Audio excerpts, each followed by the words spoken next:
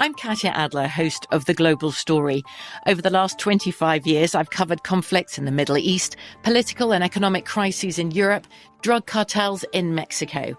Now I'm covering the stories behind the news all over the world in conversation with those who break it. Join me Monday to Friday to find out what's happening, why, and what it all means. Follow The Global Story from the BBC wherever you listen to podcasts. Hey guys, you know what this playground could use? A wine country, huh? A redwood forest would be cool. Ski slopes! Wait! Did we just invent California? Discover why California is the ultimate playground at visitcalifornia.com.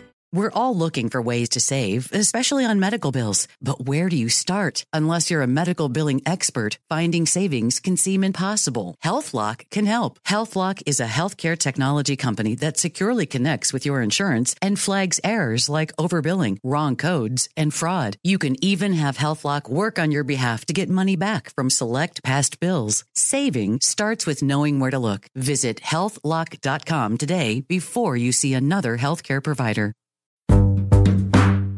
Hello, dear listeners. Brian and I are on the road again. I'm so excited to be on the road again. We're at South by Southwest in Austin, Texas, recording some interviews for the pod, which we'll be excited to share with you soon. But in the meantime, we didn't want to leave you hanging. Or pining for us, so we decided to dip into our archives and revisit one of our favorite episodes on the show, and that is our conversation with filmmaking powerhouse Ava DuVernay. So we originally spoke with Ava last summer while she was editing A Wrinkle in Time, which just hit theaters this month. So for those of you who might have missed it the first time around or who want an excuse to revisit Ava's brilliance and eloquence, this one is for you.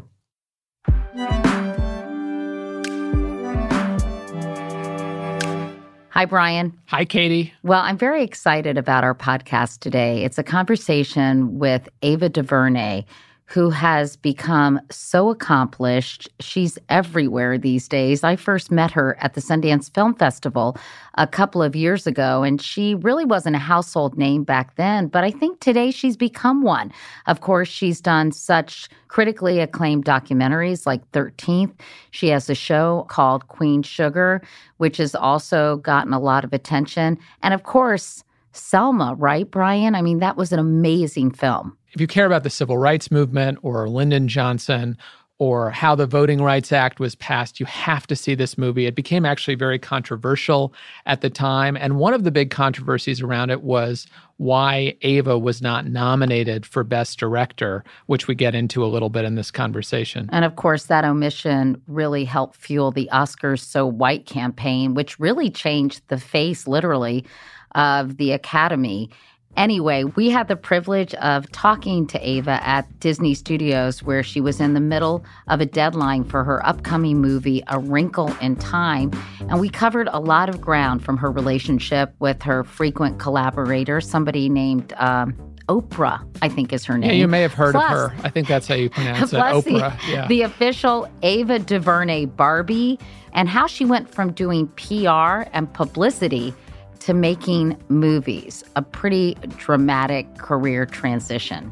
And folks, by the way, you know the drill. We left our studio, we ventured out into the actual world for this recording, and so the audio isn't perfect because we did it in Ava's office. So we hope you'll forgive us for that. And in Ava's office, where she had very good snacks, we might add, including those little breadsticks with Nutella. She told me to help myself, so what can I say, people? I did. You taught me the true meaning of asking forgiveness, not permission. Anyway, so here is our conversation with the one and only Ava DuVernay. I kept thinking about the Alicia Keys song, "This Girl Is on Fire." My God, woman. First of all, thank you for doing our podcast. Course, you're doing a million things. But Katie, you too. So, well, you're my girl. People don't know we hang out when we're exactly. We've partied together. That's right. You've partied together. We have. Well, we first met Ava at Sundance, and we sat across the table from her. I think she probably thought, I was super weird at the time. I thought she was fantastic. Ava, she was obviously doing great things, but it was really before just getting this started. Huge development in Ava's career. Correlation or causation, we don't know. I don't think so. I had very little to do with it, but I was fascinated then by Ava's backstory, which I want to get to in a moment. But first, we have to say, mazel mazel, Ava, because you have been nominated for lots of Emmys, right? For 13th? For 13th, 8 Emmys. 8 Emmys for 13th. And, the great thing about it is when it happens, it doesn't feel like you thought it would. It feels lovely, but like a cherry on top, because the main thing was making the piece and people loving it and responding to it. So when the nominations came in, I was like, oh, wow, this is lovely. I was more excited for my editor and for my sound mixer, who all got nominated. And so it just helps me stay focused, because I just like telling the stories and I like the people's reaction, because everyone walks up to me about 13th. People walk up, they want to talk about it. And so it's been a gift that keeps on giving. It's still, though, must be a nice piece of validation for you, right? It's nice. It doesn't hit the same as I always dreamed it would. You think you're making the speech in the mirror, and it's your brush is the trophy. You know what I mean? And you think it's going to feel a certain way. It's really nice. But on the other hand, it isn't everything that I thought it would be. But it did feel, I think, sort of like a diss when you weren't nominated for Selma. For a lot of other people, I never thought I would be nominated. I'm on record a long time before the nomination saying it wouldn't happen. Why not? Because I don't know anyone in my branch. It's very much about, I have no connection. An insiders club. Yeah, and I don't know them, and they don't know me. And so that's a big part of what that is. It's just that connection with your peers, and I didn't have it at that time. Hollywood is just like high school, in other words. A little bit. As a moviegoer, I really resented it. Even if it didn't bother you. No, it's only because you know me and I'm your pal. No, really. If I didn't even know you, and the movie Selma, and the fact that I thought it was a fantastic movie, and I think it should have been recognized. But I think this was sort of on the cusp of people understanding how undiverse the Oscars were. It was right? the year before. That was the year that set all that conversation off. It helped to spur the Oscars So White and I think campaign. that was valid. That came from the fans, and it was a valid conversation that needed to happen, not just for people of color, but for women, which has become a big, big conversation now. So they got people thinking differently about it. And so I'm happy. And do you think that campaign was effective? Do you think it drove real change? Oh, it did. I mean, it definitely had fundamental changes within the Academy in terms of the ways in which new members are brought in terms of the ways in which the conversations that are had around the table. I know because I've been sitting in them, and I can see how they've changed since I joined the Academy in 2012 to now. Radically different. Isn't it amazing how when people are made aware of an issue, how rapidly, in some cases, change can happen. Change can happen so fast. It really can. What do you think were the keys to changing sort of the color, if you will, of the Academy and the choices they were making? I mean, I think it was the uproar and the outrage and the real urgency that people were feeling at the time about this is unacceptable. And it's not as if the conversation hadn't happened before, but there was something of alchemy about whatever was going on in the culture around that time. Black Lives Matter, absolutely. There was at the forefront. There was a conversation, whether it be people of color or women, that this was no longer something that could be set aside. But when you're talking about change, we were talking about another conversation we had about your doc and your doc work. How quickly I even look at the trans community. How quickly. I mean, I can think of 3 years ago, no one even knew how to articulate or what it meant or how, or had a respect for it being an issue that we all had to embrace, or a reality that we had to embrace, or we should embrace. And now it feels you can have a conversation with people and they may not know everything that they should know, but there's at least a base of recognition. Right. And that's been, what would you say? I'd say 2-3 years. Am I definitely being conservative? No, I think you're right. And I think that Caitlyn Jenner did a lot to bring it out into the forefront. And then that provided, I think, a foundation for a conversation to talk about it, and then actually paved the way for a documentary like mine that couldn't have happened, I think, in a weird way without Caitlyn kind of making more people understand that this was an actual phenomenon and that this was something that was affecting a lot of people that was being kept in the closet. Yeah, that's a reality for a lot of people. And before we go further down this road, I want to talk a little bit about who you are and where you come from for people who don't know, because you grew up a few miles, but also a world away from here, near Compton. And you've talked a lot about this. How did your childhood and background kind of shape the director that you are today? I had a beautiful childhood, very, lovely community, very tight-knit, a gorgeous, loving family. But my childhood was set in a community that was, kind of besieged by LAPD at that time that really used excessive force in instances when it wasn't necessary.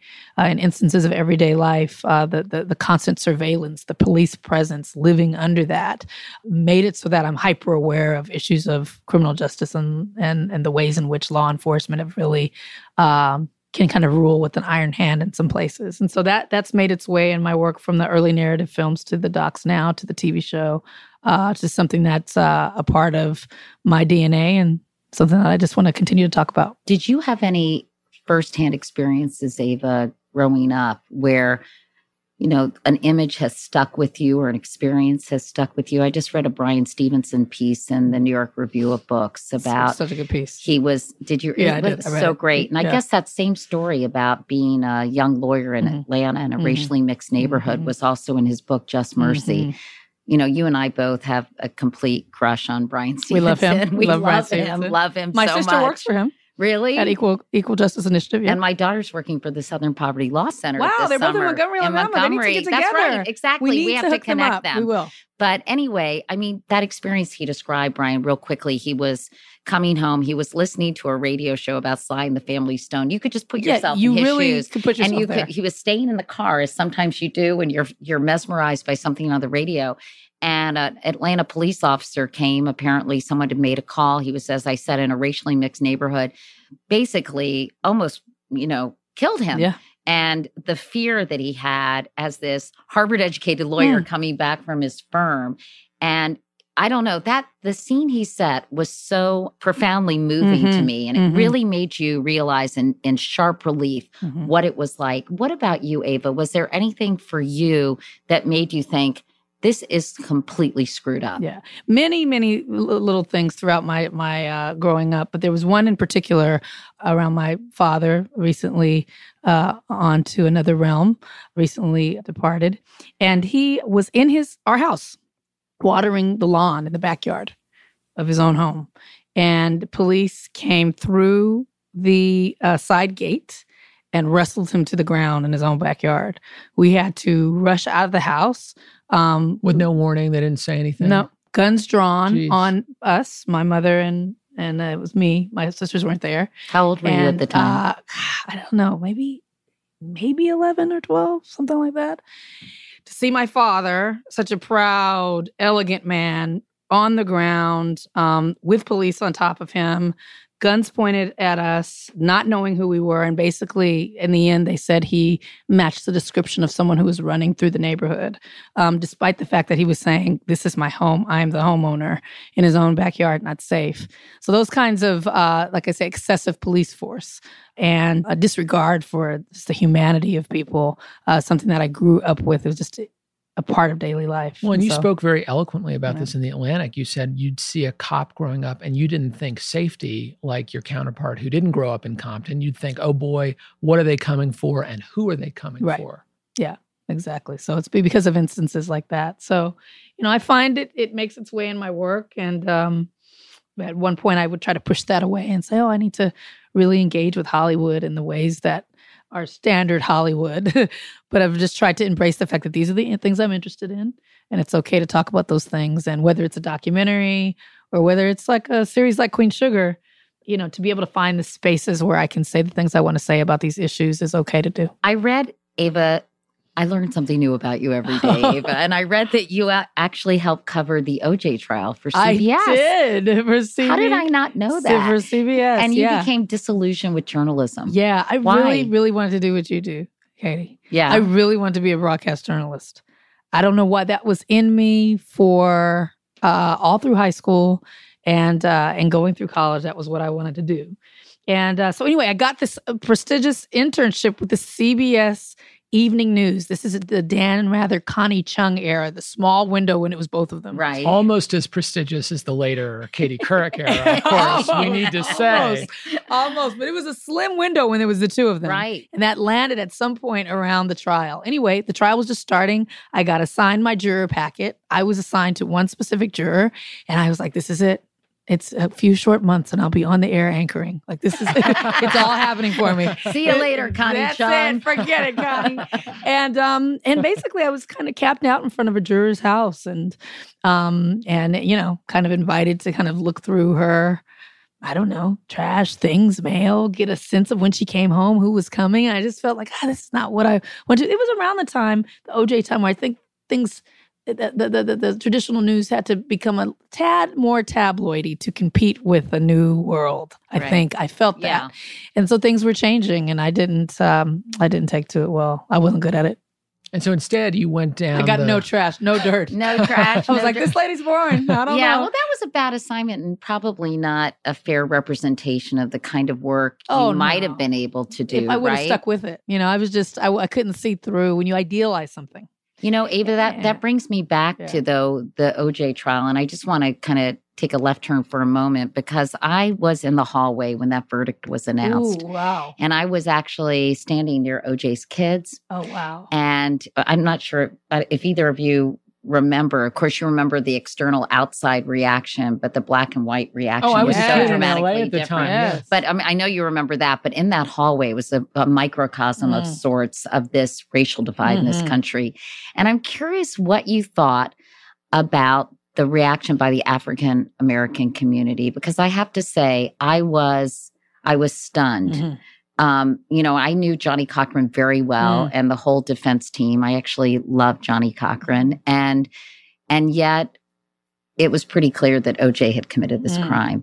And the jubilation when he was not convicted, when he was acquitted, and the image of this very different reaction from Black and white America is still somewhat hard for me, less hard for me to understand, given everything that I've explored and read and people I've talked to.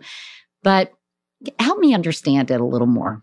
I mean, I think it was, and then we've had, you know, both documentary and narrative pieces that have since explored that whole case. I mean, it was a seminal case in American criminal justice, but also speaks so clearly to, you know, the racial divide. And I think, you know, just being around at that time, I was in college, the feeling was, you know, so often the criminal justice system is unjust towards the Black man. Right? It's so skewed. It's so And years and deformed. years of It's that. so destructive. I mean, day in and day out, years and years of never winning, that the win on such a high profile way, even though intellectually you know this is not a good guy, but the optics and the triumph of finally being on the winning side, I think was such a powerful. It was such a powerful feeing. Did you feel that way? I don't remember how I felt at the time about it. I don't know if I was following that closely. I was in college and having a good time. But I do remember a sense of kind of drama and excitement and energy during the high-speed chase. I was in LA. I saw it go by. I mean, at some point it became, you know, when I was young and watching it, it was entertainment in a way. You know, and not regarding it as, you know, a life or death matter and people who lost their lives over this. You know, it became spectacle. It was a cultural spectacle. I think that's how people, you know, African Americans, some people were able to divorce themselves from the actual lives lost and say, wow, we won, when really it wasn't quite the win that it was embraced as at the time. Yeah. So rather than pursue journalism, you decided to move toward the entertainment I was industry. impatient. So I said, forget that you wanted to do for all these I'm not years. going to be going through I some juror's can't. trash. Yes. But you chose a kind of unconventional path for what you're doing now. You started your own marketing and publicity agency, and you did that for many years, even after you had started making films. How did that training and background inform your filmmaking? I loved films. So what that did is just allowed me to immerse myself in film even more. So I started out after the news stint working for studios and publicity firms that specialized in films. How do you, as a film goer, when you think about how do you know that a film is coming out? Whether it's the commercial, it's the red carpet, it's the Entertainment Tonight piece, it's the review in the newspaper, all of the ways that you know that a film is coming out, that's what the publicists and the marketers do. So that's what I did. And I loved it because it gave me close proximity to filmmakers, and I love sets and movies. And so just working for 13 years and film that closely gave me a set of tools that really made up for not going to film school. Because I didn't go to film school, but I was working as a publicist on film sets and traveling with filmmakers. And so when I decided to make my own films, I had some base to go from, even though I hadn't gone to a traditional school. And so all that marketing experience must have come in incredibly handy, because so much of filmmaking today obviously is the artistry and what you're doing to produce this piece of work, but also to make sure it's seen and heard and that people are aware of it. I mean, I'm sure that's been, have you continued to wear your marketing hat in some ways? It's interesting. It's really odd. I don't think about marketing when I'm casting. I don't think about it when I'm making the thing. And I think knowing so much about marketing and publicity, I know that you can market and publicize anything. So I just let myself be free with what I'm doing. When the time comes to market and publicize, I can have different kinds of conversations with studios and networks than a lot of my filmmaking partners do, or colleagues do, because I know what they're talking about in a deep way. But I really don't think about, I don't think when I'm casting, oh, this person will be good on a poster, or oh, this person, I know that I can publicize this piece of paper sitting on the desk. I can do that. I can make you want to read this piece of paper on the desk. But that must be very useful, even after the film is done, right? Right. So it allows me to be free in the creative because I don't feel constrained by having to do certain things in order to get publicity. Weren't you working in publicity and then you got hired to actually... What movie was that? Was that Selma? It was Selma. In an earlier iteration, you were actually, I read, a publicist. We did our homework. I forgot about that. Brian did his homework, and he tells me. You really But did. basically, you started... I was a publicist for Selma. How crazy is that? Wait, how did that happen? That's and then you crazy. became the director. I know. It was Lee Daniels was directing it. That's right. And I was not directing yet. I was asked to come on and be the publicist for it because they wanted to have conversations with the King estate and they wanted someone to be in the middle of that. And so the liaison between the filmmaker and the family. And that's what I was hired to do by Pathé, the French financiers. I still have the contract where I signed to be the publicist, but the film never went forward. So that fell apart. I did get paid though. And so years later, maybe 5 years later, life is mysterious, crazy. And Lee Daniels thing. made The Butler, and he said that he had sort of made his civil rights movie. Yeah, so he didn't want to do Selma. Yeah, he left the project, and David Oyelowo had been cast by him and remained with the project. David Oyelowo was the actor who played Dr. King. I just happened to work with David Oyelowo on my little indie film. So David said, this film doesn't have a director. You're a director I want to work with again. Can I put you together with Pathé, the French financiers? And I was like, yeah, I know them already. I'm the publicist for this movie. Did you want to kiss David on the mouth? I do. And I do often want to kiss him on the mouth. Reasons. Yes. He's a great friend. But yeah, he basically, when I think of like one seminal moment of one person who made a critical decision that helped me sit where I am today, talking to you at Disney, posting Wrinkle in Time. It was David connecting me to Selma. Well, it had a $20 million budget. And while I think obviously, clearly, David thought you were extraordinarily talented and had great potential, I mean, that was a pretty big leap, wasn't it, Ava? Yeah, I think, the film before was $200,000 to $20 million. But, the bottom line is so many of my male counterparts make that leap and no one blinks an eye. I mean, it's a standard leap from indie to the 15, 20 million range. Right. So, I mean, it's not unprecedented in any way. And it was quite easy. So without relitigating the kind of the controversy around how LBJ was portrayed in that film, because I think that's been discussed at length, I do want to know your view on sort of how much of a responsibility filmmakers have when they're depicting historical events to be as truthful as possible, or is there artistic license to tell the story in a way that diverges a little bit from the facts of history? Where is that line drawn to you? Yeah, I think it was interesting because during that time, there was a bar that I was being held to, a standard that I was being held to that, counterparts who are not African-American are not held to. When I look at Oliver Stone, when I look at a Catherine Bigelow, when I look at many, many people who've taken Ridley Scott. I mean, so many people that are dealing with issues around history or true events that are kind of not raked over those coals. I think there are a lot of Oliver Stone's movies aren't true to history. But the idea that when you say the word story, you're inserting opinion, perspective, and a certain point of view. I mean, we can all tell the story of sitting here in this room together right now, and we will all tell it in a different way. I'm seeing and feeling different things than you may be seeing or feeling, and that's your version of the story and your version of the story.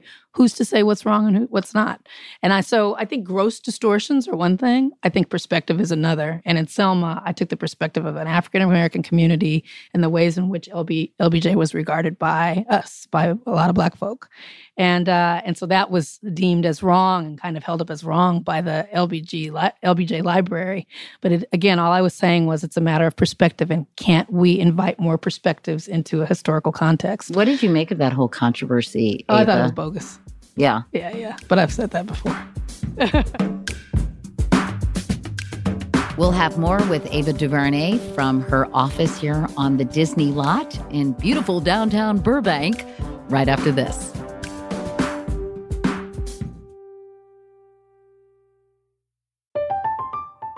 I'm Katya Adler, host of The Global Story. Over the last 25 years, I've covered conflicts in the Middle East, political and economic crises in Europe, drug cartels in Mexico. Now I'm covering the stories behind the news all over the world in conversation with those who break it.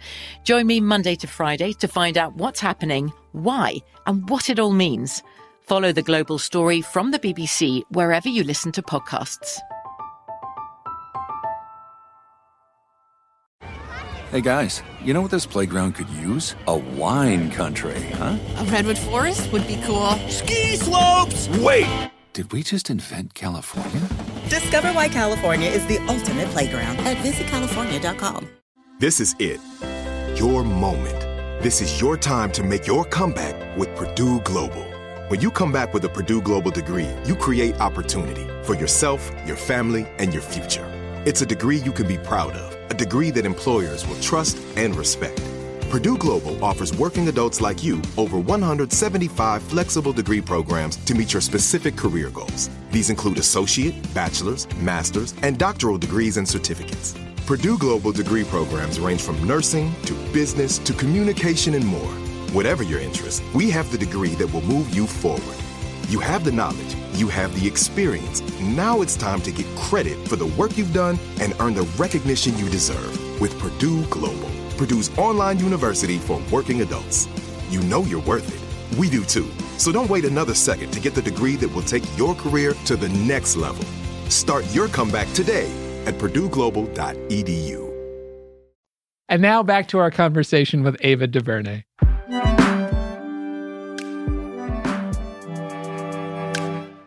Let's talk about what you're doing now, because we're here in Burbank, and in lovely downtown Burbank, and you are editing your brains out on this new movie you're working on called A Wrinkle in Time, which of course many of us read as children. This is something that you're working on with Oprah Winfrey. She's one of the stars. She's one of the stars. And Reese Witherspoon. And Reese. And Chris Pine. And you guys have been shooting in New Zealand, is that right? Yeah, we shot in Mindy and Reese and Oprah and I and Storm Reed, the star of the film, young star of the film, all went to New Zealand. Oh, I never knew you could have so much fun in a place that just, it's very pristine. It's just nature. It's untapped nature is where we were. And I'm from Compton. I'm from the city. I'm a city girl. I was like, what is one to do here? Oh, everything. Really? You know what I mean? What did you do other than make a movie? I don't swim. I don't like dogs and animals. I like to be inside and in the city. I am not, I've never. You're not a hiker? No, I never camped. None of that. So you New Zealanders don't have a lot in common. I'm in New Zealand, loving it. Boots, mud up to my ankles, in the jungles, in the forests, and they have a little bit of everything. I thought, and I'm 44 years old experiencing nature untouched for the first time. How long were you there? We were there for about 3 weeks, and I visited over that year before 4 times in the scouting and the preparation. Oh my gosh. I want to go to New Zealand. Ooh, you'll love it. Ooh, come for the premiere. Okay. Yeah. When is it? Come. Sometimes in March. March of next year. I definitely want to go when it's warm because their summer is our winter. So I was thinking about maybe trying to do a bike trip to New Zealand. You'll love it. And you could finish it up with the premiere of A Wrinkle in Time. I'll just stay for 3 months. No problem. But how did you and Oprah become friends and colleagues? He was around David Oyelowo. He's like my fairy godfather. He is. 6 Degrees of David Oyelowo. Really Obviously, initially with Selma. No, initially, before that? Initially before that, he had given her, when they were working on The Butler, he played her son. And he was in this small film for me that at one Sundance. And he said, hey, check out this film I'm in. I said, I can't believe you're asking Oprah Winfrey to watch our indie film that we made for $200,000. But he did, and she did. She watched it. And she wrote me and said that she tweeted me. I thought I framed the tweet. I was never going to get better than that. Oprah Winfrey tweeted me. And but she tweeted that she liked the film and encouraged people to see it. Oh, how nice. And from there, as it continued on, we started to all collaborate on Selma and next Queen Sugar and next Wrinkle in Time. And away we go. You told a very funny story about bringing flowers to Oprah's house. Oh, right. Well, the first time I'm invited to her home was for Mother's Day. I brought my grandmother. And she had a lovely Mother's Day brunch. And I went in, and of course, you're going to bring flowers to someone's house. You come to their home. So I went, Katie, I spent the most I've ever spent on flowers. I went to the fanciest place in LA. How much did you spend on flowers? It was like $500 worth of flowers. I mean, that's rent. A lot of money. That's for like flowers. Half the rent, right? And so I went and I bought these flowers because it's Oprah. I really want to make a good impression. I want to let her know how much she means to me. I have these flowers. I go in and I give them to her, and she's lovely and gracious. She looks at them like she's never seen flowers. Oh, aren't they lovely? Thank you. And she takes the flowers and she doesn't hand them off. She takes them herself. She puts them in the sink, the whole thing. And out the window of the sink, I can see past the kitchen window a field of endless flowers. She's got a garden that looks like the botanical gardens of whatever the best botanical gardens are, with like gardeners in green jackets, like tending to the tulips. That was my bringing ice to the Eskimos. She's so sweet. Yeah. She acted as if there was no garden. She just kept going. That's nice. What is it that makes Oprah? That. You know what I mean? To not blink an eye, to still make you feel special, even though you brought flowers when she's got a field of flowers. It's just the extra thing. She's one of those people, you say, you leave her feeling better about yourself, even in a quick encounter. This lovely lady. And she's very normal. Yeah. She's a very normal, lovely woman. So I know we've got limited time, and I do want to ask you, in the wake of 13th, about the prospects for criminal justice reform in this country, because that was supposed to be the one thing that Democrats and Republicans could get together on. Bipartisan moment. Exactly. Didn't happen last year. The prospects have gone down dramatically under President Trump.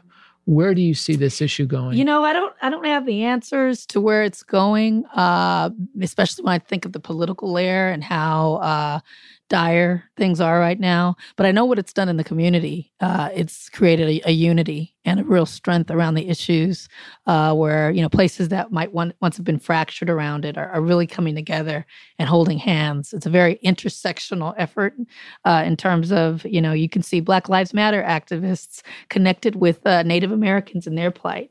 You can see Native Americans, focused on the Flint water crisis and starting to see the connections between people who are marginalized across, color, religion. I mean, the ways in which all kinds of communities of color and marginalized people are standing up for Muslim Americans. So there's something that's happening there that I think I have to be hopeful and then just like-minded, liberal allies who aren't of color and who aren't women, right? Saying we will stand with you and we are a part of this.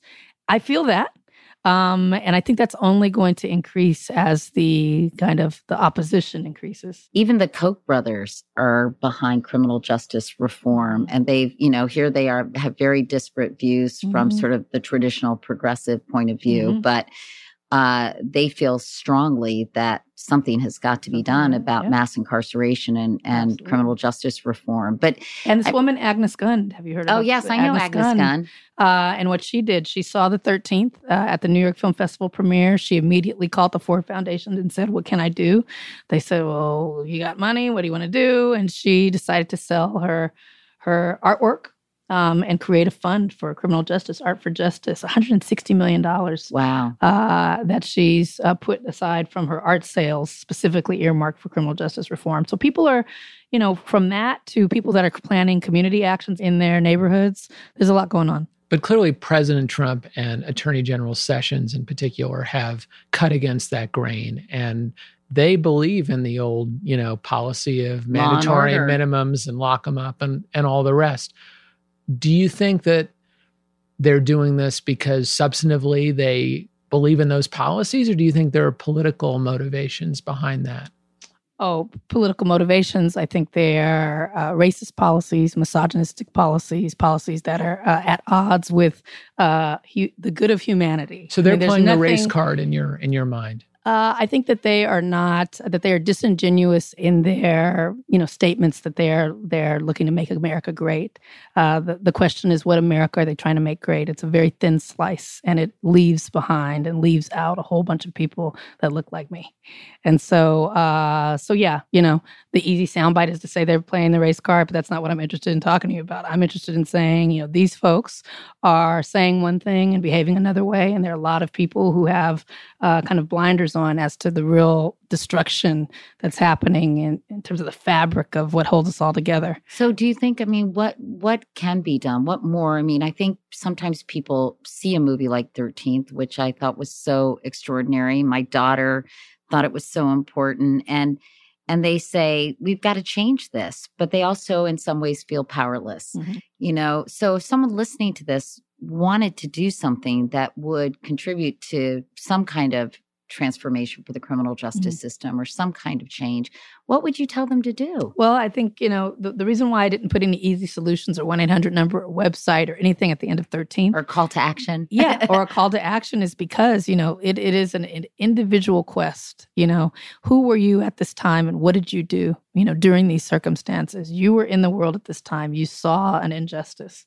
What did you do? And that answer is going to be different for everyone. For Agnes Gunn, it was one thing. For Malkia Cyril, who works in Oakland and organizes folks on the ground there, it's a different thing. And so the question is personal. It's an intimate question, because I think it's really kind of surface to donate or sign a petition. Our question with 13th is look inside. What of this whole story really, really hit your heart? And what can you do where you are? And some of it, Ava, I think, is just asking people to see the world differently. Sure, and behave and treat people differently. And it could it could inform their day-to-day interactions and how they analyze a news story or how they look at something that's transpiring in their neighborhood. Or how they teach their children. I wanted to ask you about Central Park 5 because you are now doing a scripted version of that story for Netflix, something that I covered. I interviewed the victim of a rape and brutal beating in Central Park, for which these kids were blamed and convicted.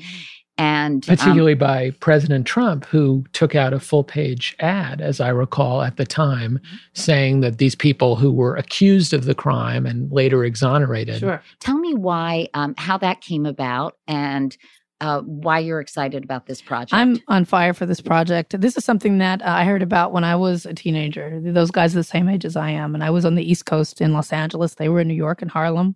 And I remember hearing it and tuning into it because they were my age. They looked like me. They looked like my friends. And I remember because the news kept talking about this word wilding. And I was like, what's wilding? I didn't know what it was. So I called my cousin who lives in New York. I was like, what's wilding? That's right. Is that a slang, like New York slang? And they're like, nah, we don't know what it is. Right? So even that term is so fascinating. Well, it was a made up term by the media that was based on a slang term called wilding out, which is something totally different. It's like, I'm just going to wild out tonight and have fun. And so it was just this whole distortion of Black youth culture at the time that really just came into my head and just never let go. That when I saw Sarah Burns' great documentary, Central Park 5, it just ignited it even more. And when I got to kind of follow where these guys, what they had gone through, it really, it just took hold of my heart. So I started to correspond with one of them, Raymond Santana, on Twitter. He had actually reached out to me on Twitter, said he liked my stuff. I was like, oh my gosh, you're one of this at Central Park 5. We started to correspond, and I started to ask about their rights.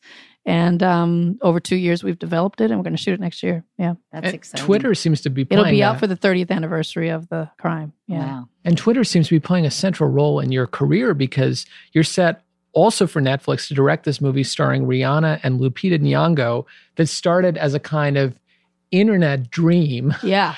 On Twitter. But we haven't confirmed that. That's not a done deal yet. But the ladies are all talking about it, and we'll see if we can if it's something real. But it's fun. I mean, just the power of the people on Twitter. Can you just briefly tell us that story? Just a Twitter idea, an idea that actually started on Tumblr and then Twitter, and then kind of made its way around social media from a couple of different fans who saw this picture of Lupita and Rihanna at a fashion show and started to make up stories about the picture. And it started to go viral. Some of these different ones went viral, and eventually studios started. Online, people said, "Oh, wouldn't it be great if Ava directed? Issa Rae wrote it, and these women were in a movie." And then studios started calling. And Issa tweeted, "Is Issa Rae going to do it?" We all don't know if we're going to do it, but we're all talking about it. That's crazy, isn't it? How where these ideas bubble up you never from know. now. Yeah, you never know. And finally, I know you're itching to continue your editing process, and you're so kind to give us even this much time. But I have to ask you about the Ava DuVernay Barbie. Oh, right. How funny was that? That was a thing that just, even now when I hear about it, it just tickles me. That is a thing that even, when we started the conversation talking about how the Emmys feel and all of that stuff, that feels like I thought an Emmy would feel. That Barbie. I mean, what a thing. How can it be? I used to love Barbies. That was my first storytelling. Is playing with Barbies and making up those stories. And when I saw at the time, you probably didn't have many Barbies who looked like you. I did not. And so, I mean, what a thing. And she has her own director's chair, and she's got she really looks like you. Natural hair like me. And it's just, that's a thing that really lifts my heart and every time I think about it. And it's sold out in minutes. Sold out in Well, you've got your own Barbie. You got all these Emmy nominations. You're doing incredible work. I mean, do you have a second to take a breath, Ava, and say, wow, this is happening for me, and I feel so happy. I do. And it's so cool that I get to talk to you this week, because I was just talking with Oprah. I said, this is a really special week for me because on Monday, Central Park 5 was announced. On Tuesday, we had this big cover of Ebony Magazine, which is a, landmark magazine in the Black community, with the cast of Queen Sugar, a show that came out of my head and my heart. Which we didn't even have a chance to talk about. So that was Tuesday. On Wednesday, we released the first pictures of Wrinkle, the first pictures that anyone had seen of it. And then today, Thursday, I sit with you with the Emmy nominations. And I can just say, wow, a week of beauty and happiness. I feel so happy. Yes, I'm moving around, I'm going fast, but I am smelling the roses, and they smell good.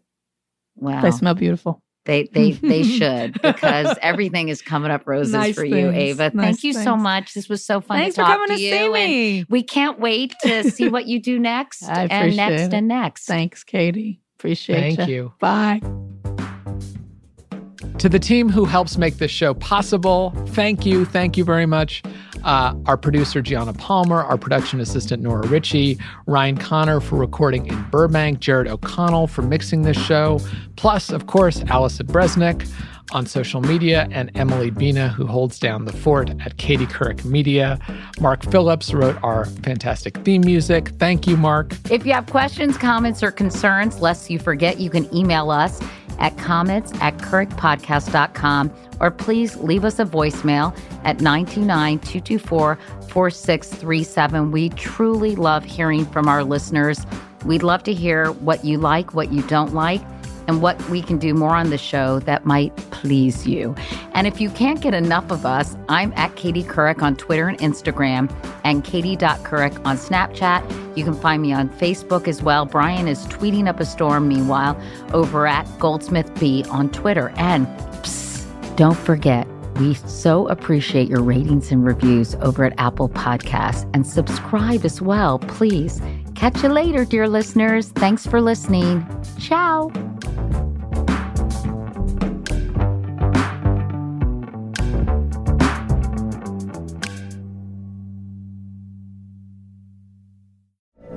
From BBC Radio 4, Britain's biggest paranormal podcast is going on a road trip. I thought in that moment, oh my God, we've summoned something from this board. This is Uncanny USA. He says, somebody's in the house, and I screamed. Listen to Uncanny USA wherever you get your BBC podcasts, if you dare.